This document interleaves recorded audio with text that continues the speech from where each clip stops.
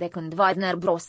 Pictures a început să creeze filme bazate pe universul DC Comics, a existat un singur titlu pe care spectatorii și fanii îl așteptau cu nerăbdare: Justice League. Echipa este în esență echivalentul DC al lui Marvel's Avengers, pus poate cu nume și mai mari în mix, inclusiv astfel de nume iconice precum Batman, Superman și Wonder Woman.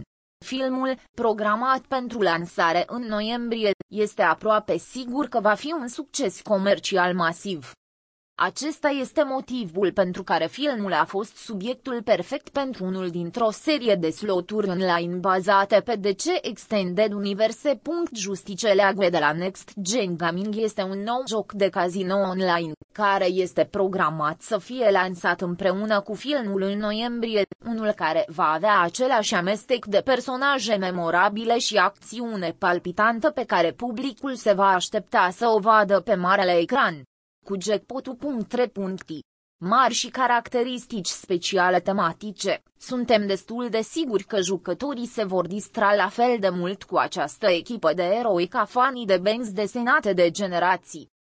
Când aveți de-a face cu o companie precum Next Gen Gaming, vă puteți simți încrezător în aceste zile că veți putea juca pe orice dispozitiv pe care îl doriți, grație unui design optimizat pentru mobil, care vă asigură că același joc va rula pe oricare computer sau tablete și smartphone.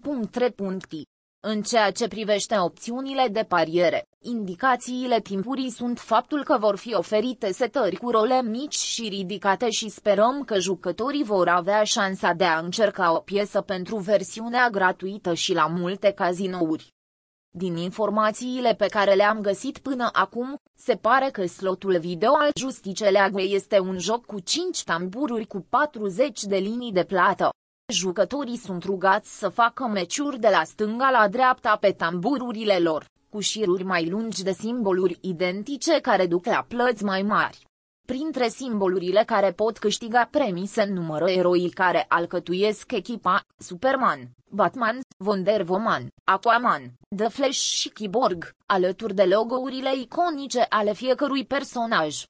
Principala caracteristică specială despre care am auzit despre acest joc este un mod de rotiri gratuite care se va debloca în timp ce jucați, permițându-vă să jucați funcții care se bazează pe fiecare dintre acești eroi.